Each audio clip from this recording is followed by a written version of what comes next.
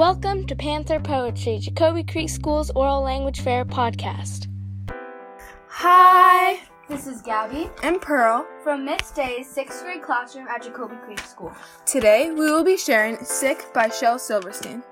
I cannot go to school today, said little Peggy Ann McKay. I have the measles and the mumps, a gash, a rash, and purple bumps. My mouth is wet, my throat is dry, I'm going blind in my right eye. My tonsils are as big as rocks, I've counted 16 chicken pox. And there's one more, that's 17. And don't you think my face looks green? My leg is cut, my eyes are blue, it might be instamatic flu. I cough and sneeze and gasp and choke.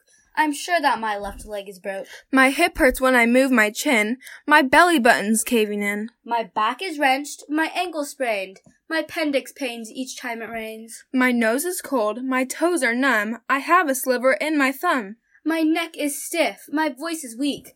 I hardly whisper when I speak. My tongue is filling up my mouth. I think my hair is falling out. My elbow's bent. My spine ain't straight. And my temperature is 108. My brain is shrunk, I cannot hear, there is a hole inside my ear. I have a hangnail and my heart is, what? What's that? What's that you say? You say today is Saturday? Goodbye, I'm going out to play. Yeah! Thanks for listening. A special thank you to all of our performers and their families, and to Tommy Jordan for our music. This podcast was produced for educational purposes by Holly Cooling. Until next time, keep reading poetry!